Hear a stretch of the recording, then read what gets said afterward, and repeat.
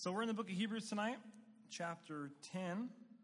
We're going to look at verses 26 through 31.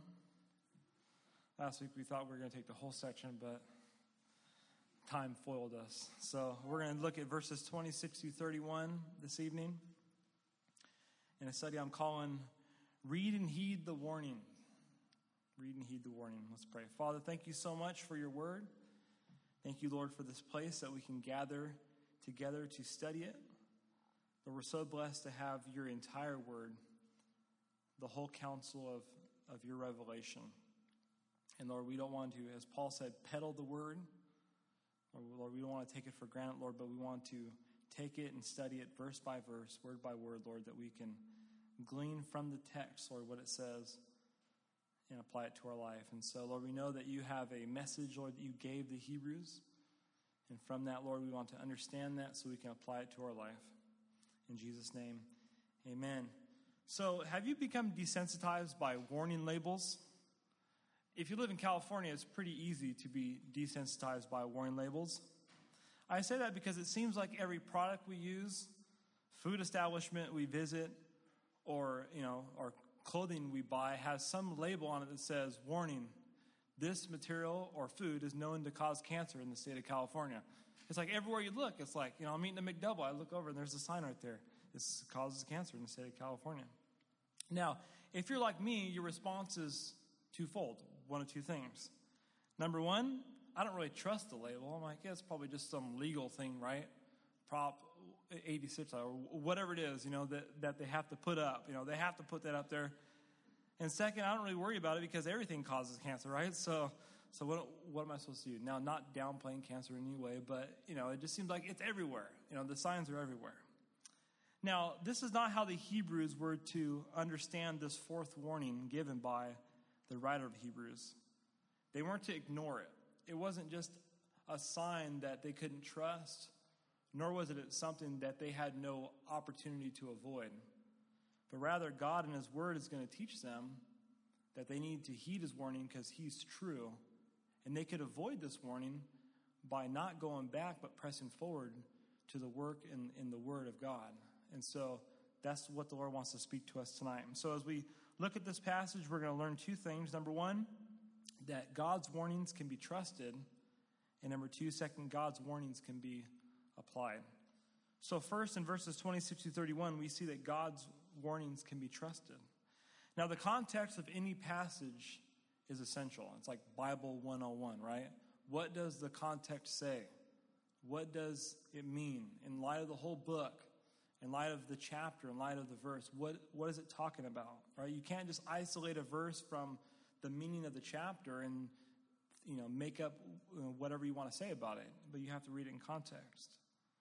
You have to read it in its historical context. You have to read it in light of the book. If you don't do that, it can lead you to some false understandings.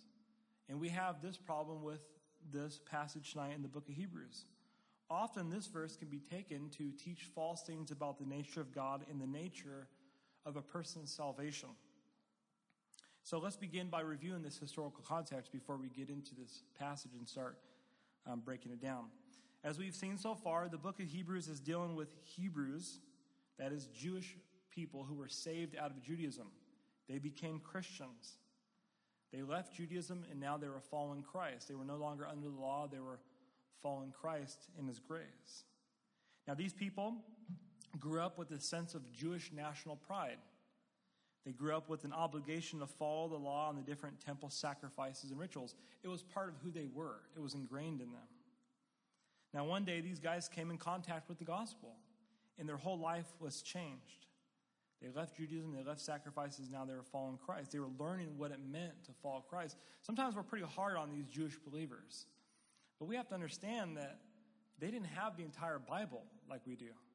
They were following God and following the teaching of the apostles, and they were learning what it meant to follow Christ under the new covenant, under grace, as they were walking, with him. So they were learning, and the writer was instructing them. Now, just as Jesus predicted in Matthew 10, these Jewish believers were persecuted.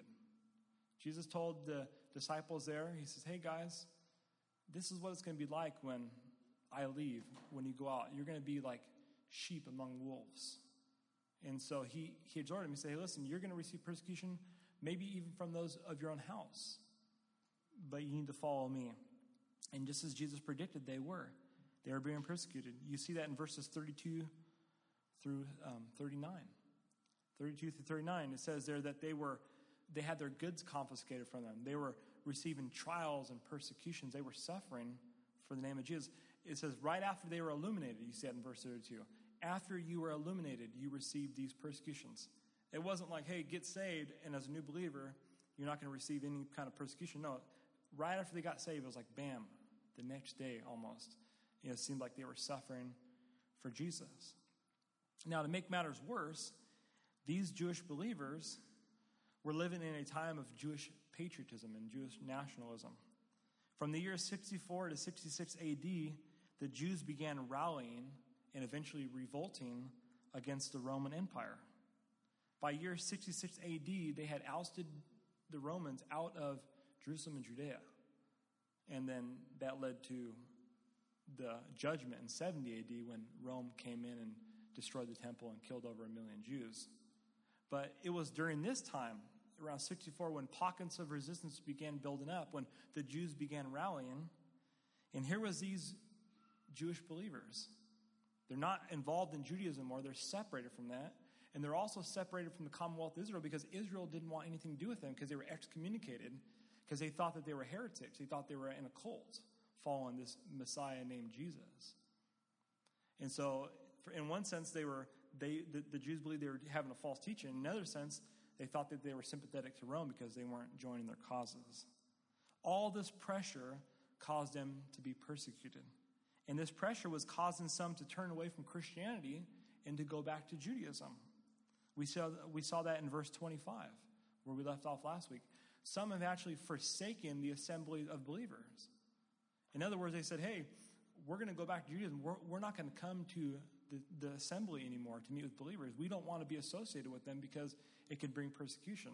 We're going to go back to Judaism that we can relieve our sufferings and have peace and joy. Well, the writer wrote to them and said, rather than going back, they needed to press forward, and they needed to exhort each other or warn each other to press forward. Why? Because notice the end of verse 25, as they see that day approaching. Now, I believe in the context, the best way to understand that day is the day that Christ spoke about, the day when judgment will come on that nation which had rejected him, that generation, as we'll see as we work through this passage. So that's the background of this passage, and I think it helps us to understand it as we work through these verses. So let's begin in verse 26. For if we sin willfully after we have received the knowledge of the truth, there is no longer remains a sacrifice for sins. So those who follow the example of those in verse 25 who forsake the assembling of believers and turn to Judaism, they would be committing a willful sin. I like that the writer doesn't sugarcoat it. He tells it like it is. He says, hey guys, you guys think this is great and it might seem good to you, but you know what? It's sin. Plain and simple. And sometimes we just need to be real with people. As people are doing things, just say, hey man, that's sin. If you don't repent of it, it's not going to be good. It's willful sin. You're turning your back on the Lord and on his word. It's important to note that the writer is addressing not an accidental slip, but it's a premeditated decision. And so this isn't like a one-time fall, like, oh man, I accidentally, did this or that. No, this is a premeditated decision. Scholars say, and some of your translations might have it, that this verse can be translated, if we go on willingly sinning. It's a deliberate decision to go on willingly sinning. What is the sin he's talking about? Well, the sin is in direct relationship to the knowledge of the truth that they had been receiving. Now, all willful sin is bad, right? And is against God's word. It's in God's face. We know it's wrong, but yet we choose to cross the line and say, hey, I know the Bible says it's wrong, but I'm going to do it anyways. That's a willful sin. But in the context here, the willful sin is against the knowledge of the truth, what the writer has been teaching them, what they have been learning about Christianity, about Christ. So far, we've seen that Christ is the fulfillment and greater than anything in Judaism, right? It's greater than the prophets, greater than the angels, greater than Moses, greater than the priesthood, greater than the sacrifice, greater than the temple, all these things. They had a clear witness to them that there was nothing left in Judaism. So for them to turn back will be sinning against the knowledge of the truth that they already had. And this knowledge of the truth and this sinning would cause discipline to come to them. And so this is that willful sin that the writer is talking about. This passage is addressed to a specific group of Hebrew believers who were thinking about going back to Judaism. And as a result, they would receive physical punishment for their sin. This passage is not talking about that a believer can lose their salvation. It's not saying that at all. As we'll see, it causes problems if you teach that. Nor is this passage teaching that these people are just mere professors of Christ, but they're not possessors of the Holy Spirit. That's kind of a way that some people present this as well. They say, well, yeah, these guys, they just profess to know Christ. And so by the fact that they leave, it only just shows the fact that they're going to hell. And that's what the judgment's talking about. Well, if you look at the context, it causes some problems because it doesn't appear that these people are non-believers. Verse 26, the writer here says, we, if we don't heed these things. So he's putting himself in that same category as these folks. Also, the warning of discipline is seen at the end of verse 30 only applies to God's people. He quotes Deuteronomy there, and he says, hey, God will discipline, God will judge his people. So this judgment is coming because they're held to a higher accountability, right? As we learned last week, to whom much is given, much is required. Yes, God judged other nations during the Old Testament, but it was to Israel that he really focused on because they were his people. In the same way, these folks were his people. In verse 35, it says that these believers were to press forward to the reward seat of Christ. They weren't to go back on their confidence. They were to press forward so they can receive the reward that was stored up for them in heaven. And so it's talking about genuine believers here. Now, obviously, like anybody, we don't know the state of a person's heart. And so only God does. But this believer, as we do at church, we address, this group as believers. And the Lord ultimately knows a person's heart. So this would be the context of what he's addressing. Now, notice this. These people were not to commit a willful sin. And if they were to commit a willful sin, it would be very bad. Why? Notice this. Because there would be no longer a sacrifice for sins. If you commit this willful sin, there is no longer a sacrifice for sin. Well, what does that mean? Well, first, it could be understood logically. If they had turned their back on Jesus, what sacrifice is there to forgive sin outside of Jesus? There is no sacrifice. He already approved that in chapters 9 and 10. That Christ fulfilled the sacrifices. The veil of the temple has been ripped to top to bottom, showing that the sacrifices of the Old Testament are no longer valid. There is no more sacrifice. So if you turn from Jesus and you go back to Judaism, what's going to forgive your sin? Not the sacrifices that you offer. So that's not a good thing. But second, I believe that the main point of this here is the writer is addressing what's called a presumptuous sin as described in the Old Testament. That's what he's talking about. In Numbers chapter 15, verses 29 through 31, we're told that there was, in the Old Testament, something called a presumptuous sin in which a person would reach a point of no return, in which no amount of repenting can change the fact of coming physical judgment. And that's what he says here in verse 27. But a certain fearful expectation of judgment and fiery indignation which will devour the adversaries. And so these believers, they need to heed the warning label before they went on sinning willfully. Returning back to Judaism would not bring peace and joy as they thought, but rather it would bring a certain expectation of judgment. They could know for sure that they were going to be judged. In modern terms, they would be hurting for certain kind of thing, right? They can know that. Now, what judgment is the writer talking about? Well, it's linked to the day approaching, as mentioned at the end of verse 25. And I believe that this day is referring to the day that Jesus spoke about in Matthew 23, verse 37 through chapter 24, verse 2.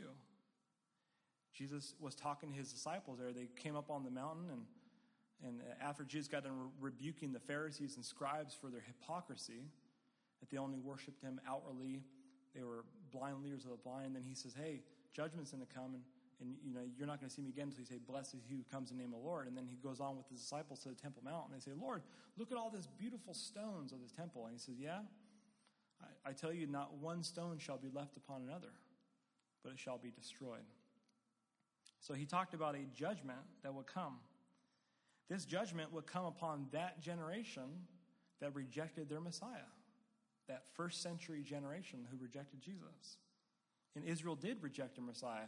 Just as the prophets foretold, their Messiah came. He did the signs of the Messiah. Isaiah 61 bears witness of that. And they said, no, we don't care. He's demon-possessed. He's not a Pharisee like we're looking for. He's not going to establish a political kingdom. We don't think that he's the Messiah. In his miracles that he's doing, he's only doing those by the basis of Satan. He's demon-possessed. That was their rejection of Jesus. Mark calls it the blasphemy of the Holy Spirit that they committed. Well, as a result of this turning, God would bring judgment on that generation. This judgment is described as God's fiery indignation. In other words, it would be God's swift, righteous anger against them for their sin. Judgment would come and it would devour them. Devour literally means to be eaten up. Those who were his adversaries. So if those folks would cross the line and go back and join those who had rejected Jesus, that nation, those who don't believe Jesus is the Messiah, they would be joining with the adversaries who judgment would come and they would devour up. It would swallow them up.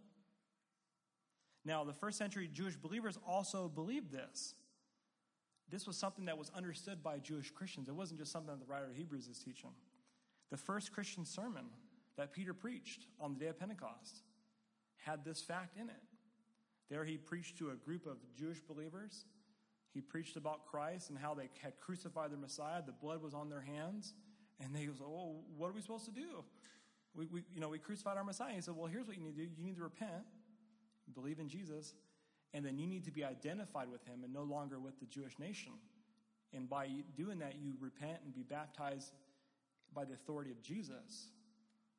And then he says, be saved from this wicked generation. So they were saved by faith, and then their baptism identified them with Christ. They would no longer be identified with that nation which crucified their Messiah. That judgment would come. And so he commanded them. So to sum up, the writer is not talking about the Great Tribulation. He's not talking because this will be a day soon coming. It wasn't the Great Tribulation. Nor is he talking about a believer going to hell, but he's talking about the physical near judgment that will come upon Israel and their temple. And if these believers would cross that line, they would be associated with those folks who would face that judgment. This was brought out even further, the fact is physical judgment, in verses 28 and 29. The writer says, if anyone has rejected Moses' law, dies without mercy on the testimony of 2 or 3 witnesses. Of how much worse punishment do you suppose will he be thought worthy who has trampled the Son of God underfoot, counted the blood of his covenant by which he was sanctified a common thing, and insulted the Spirit of grace? Now, as I mentioned, God gave Israel certain guidelines in the law. He laid down certain rules, right? If they committed an unintentional sin, they can bring sacrifices to the temple. And that sacrifice could be sacrificed for them in the nation.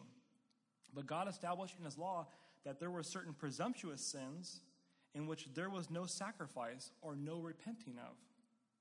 Now, it doesn't mean that God wouldn't forgive them. God did forgive them on the Day of Atonement. He would cover the sins of the nation, right? So their sins were forgiven on the basis of their faith in that sacrifice on the Day of Atonement. But there were certain sins committed in which physical punishment would come upon that person. There was no restoring of it. So, for example, under the law of Moses, if a person committed a premeditated sin such as adultery, murder, apostasy, which we see in this passage, or even breaking the Sabbath day, if a person was convicted by the mouth of 2 or 3 witnesses, that person would be taken to the nation and they would be stoned to death. They would die for that sin. Now, that doesn't mean that God would send them to hell. They were forgiven based on their faith on the Day of Atonement. But yet, because of their sin, their willful sin, they crossed the line. No amount of repenting would change the fact that physical punishment would come. And so that's what the writer is arguing here. Notice he applies that to the Hebrew situation. He applies it from the lesser to the greater. He says, so if God brought death to those who despise God's law, and the new covenant supersedes God's law and is greater, how much more could they expect physical judgment to come? So if these guys, man, if you go back to Judaism, you're sinning against God, you're committing apostasy, and God will discipline those who do so. There would be a threefold witness against them in committing this sin. Look at this threefold witness here. We see it in the Father, the Son, and the Holy Spirit in the sin they commit. First, they would trample the Son of God underfoot. They would trample the Son of God underfoot. Now, Jesus told a parable of the wicked vine dresser. Remember that parable? He said, hey, the father had this vineyard, and this owner did, and he committed it to certain servants. He went away, and he would send different servants to check up on this vineyard, and when these guys who were working in the vineyard saw these guys coming, they would kill him, and persecute him and beat him. And so finally at the end, the guy said, hey, I'm going to send my own son to them. And the people said, hey, look, his own son's coming. What should we do with him? And they killed the son. And Jesus asked the Pharisees, well, what should he do with these people? And they said, well, he should discipline them for that. And he said, yeah, exactly. And this is what was going on with the adversaries, those who reject Christ. God sent his own son to Israel, and they persecuted him, and they rejected him. So discipline would come on those who did so. They were basically slapping God in the face. So if these folks would go back and cross the line and associate with the adversaries, they would be trampling the Son of God underfoot just like them. To trample underfoot means that they would believe that Christ was deserving of his death. Christ died a horrible death, which not even Roman citizens would die. They would only crucify criminals and things. And so them crossing the line would be saying, hey, yeah, we agree with the nation that he should be trampled underfoot. He's a sinner. He blasphemed, and so he should be crucified. He said he was the Son of God. That's sinning against God. Second, they would be counting the blood of the covenant, notice, by which they were sanctified, a common thing. Notice the person doing this was sanctified by the blood of Jesus, by which he was sanctified. Jesus died for all men, yes. But only those who put their faith in Jesus are justified, declared righteous, are sanctified positionally, means set apart and holy, right? Saints. And the reason why we have that is because we're born again. So our basis for justification and sanctification is because we're born again. So these believers were born again. The blood of Jesus had sanctified them. They believed it. They put their faith in the Lord, just as we have. But yet going back to Judaism would be given a witness to everybody else in Judaism as they came back. Hey, look, there's Jake, the Jesus freak. He's coming back. He's sacrificing again. Why is he back? I don't know. I just want to come back to you. I think it's real. Oh, so what you're saying then is that the blood of Jesus wasn't really anything then, right? It's just a common thing. It means nothing. It has no power to save. If it was, you would continue on. And so they would be sinning against Christ, saying that his death was meaningless. It meant nothing. It was common. Third, they would be insulting the Spirit of grace. Stephen in Acts 7 preached a masterful sermon to the religious leaders and accused them of resisting the Holy Spirit as their father had. He went through it. I love Stephen. He went through and he says, hey guys, by the way, look at your fathers here. And he went through and saw how throughout the Old Testament they had resisted God's servants. And in the end, he said, which of the prophets haven't your fathers stoned or killed? You guys were the ones who resisted the prophets. And then he applies to them. He said, you stiff-necked and uncircumcised in heart, you always resist the Holy Spirit as your fathers do. Stephen wasn't Calvinist. He believed that by God's grace, freeing the will, a person could resist the wooing of the Holy Spirit on their heart. A little side note there. Right? And so here he preached them, and they were resisting the Holy Spirit. And so if these believers here were to go back, they'd be resisting the Holy Spirit. They'd be insulting the Spirit because the Spirit has come to convict the world of sin, righteousness, and judgment. And those things were all based around the person and work of Jesus in the gospel.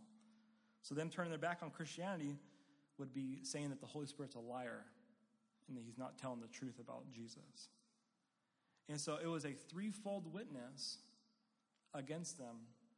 And if a person was physically judged under the law, how much more could they expect physical judgment to come if they sinned against the threefold witness of God and salvation. Verse 30, for we know him who said, vengeance is mine, I will repay, says the Lord. And again, the Lord will judge his people. It is a fearful thing to fall into the hands of the living God. God is faithful to his word. He's not an impartial judge. He's just and true. Moses brought this out. It was one of his farewell sermons here in the end of the book of Deuteronomy. He gave a song here in Deuteronomy 32, verses 35 and 36. And the writer here quotes this psalm, these prophetic words of Moses. And he used these things as, hey guys, listen to these prophetic words. If you don't respond here, God will be faithful to judge, just as he was in the Old Testament. God was faithful and just to judge his people. You don't want to cross the line and tempt the judge. It's a fearful thing to fall into the hands of the living God. Now, Israel had this testimony throughout their history, right? They had tested God. They had turned their back on God, right? They had sided with the adversaries, and what happened? God judged his people, right? He used wicked nations to judge them. This happened to the generation which refused to enter into the land of Canaan. They came to the border of Kadesh Barnea, and God said, enter the promised land. They sent spies, and they came back and said, nope, we're not entering the land. We're staying right here. And God said, okay, well, because of your disobedience, you crossed the line, the entire generation is going to wander in the wilderness and die in the wilderness. You're not going to enter the land. Now, the nation repented. We're told that in the next chapter. They did repent. But yet, because of their sin, they received physical judgment. They died in the wilderness. What about that generation during the days of Jeremiah? Because Israel had committed abomination and idolatry, God said, okay, I'm bringing the Babylonian Empire to come to destroy your temple and to judge you. Now, people were still getting saved. People were still believing in the Lord. There's believers like Jeremiah. And so God wasn't saying, okay, nobody else can get saved. He's not saying at all. But because they had crossed that line, physical persecution would come. Now, what about individuals? It has happened to certain individuals in the Old Testament. Think about Moses and Aaron. Moses was a righteous man. He was saved, right? But Moses went out and struck the rock, which God told him not to do. Aaron, was also with Moses, and God said, okay, guys, because you misrepresented me, you crossed the line, you're not going to enter into the land, but you're going to die a physical death here outside the land. They were still saved, but they crossed a point of no return. Physical judgment will come on them. The same would be true if these believers would cross the line in that first century. A judgment was coming on the nation of Israel. The revolt began in 64 to 66. They finally experienced peace for a time, but then in 70 AD, just as Jesus predicted, only 4 years, 4 to 6 years, depending on when you date the book, 66, 64, 4 to 6 years from when the writer wrote this book. How long it took for them to actually receive it, we don't know. 4 to 6 years came, just as the writer predicted. Titus and the Roman legions came in. He came in with all of his garrisons. He destroyed the temple, and they killed over 1 million Jews who were in that area. This was a warning to these believers. If you go back, you could be associated with these people who are going to receive physical punishment for going back. They could escape this. How could they escape it? Well, they can continue to press forward and apply the warning that the writer had given them. So that's the context of this passage. It's not talking about losing your salvation. It's not talking about, unbelievers. It's talking about true believers. But it has a first century context, and it must be understood in that. And the same thing with Hebrews 6. So don't let anybody teach you any different, right? So we can stand strong. I'm not going to lose my salvation tonight. That's good, right? I mean, I've had some pastors tell me that I was in sin because I didn't give an altar call every Sunday and teach because of Hebrews 10, willful sin. Well, if you say willful sin, what willful sin? If you just make any sin up, and then there's no sacrifice anymore. So anybody who sins willfully, which all sin is willful, by the way, you're dead. So sorry, it doesn't fit the context. It's taken past out of context. So now how do we apply this tonight? How can we apply this tonight? Well, while, not everybody falls over dead when they sin willfully, right? Obviously. There were some cases in the New Testament, like in 1 Corinthians 11, when they were coming to the communion table in an unworthy manner, and there was a sin unto death, whatever that is, that John was talking about. Some were actually being physically disciplined, Ananias and Sapphira were physically disciplined, right? But we have true warnings in the Scripture that effects do come if we do sin willfully against God. Let me just read to you two of them, kind of set the context in what I'm talking about here. Paul said in Galatians chapter 6, verses 7 through 8, "Do not be deceived. God is not mocked. For whatever a man sows, that will he also reap. He who sows to his flesh will reap corruption. He who sows to the Spirit will reap everlasting life."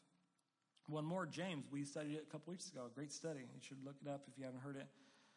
Chapter 1, verse 13 through 16. "Let no one say when he's tempted, I am tempted by God.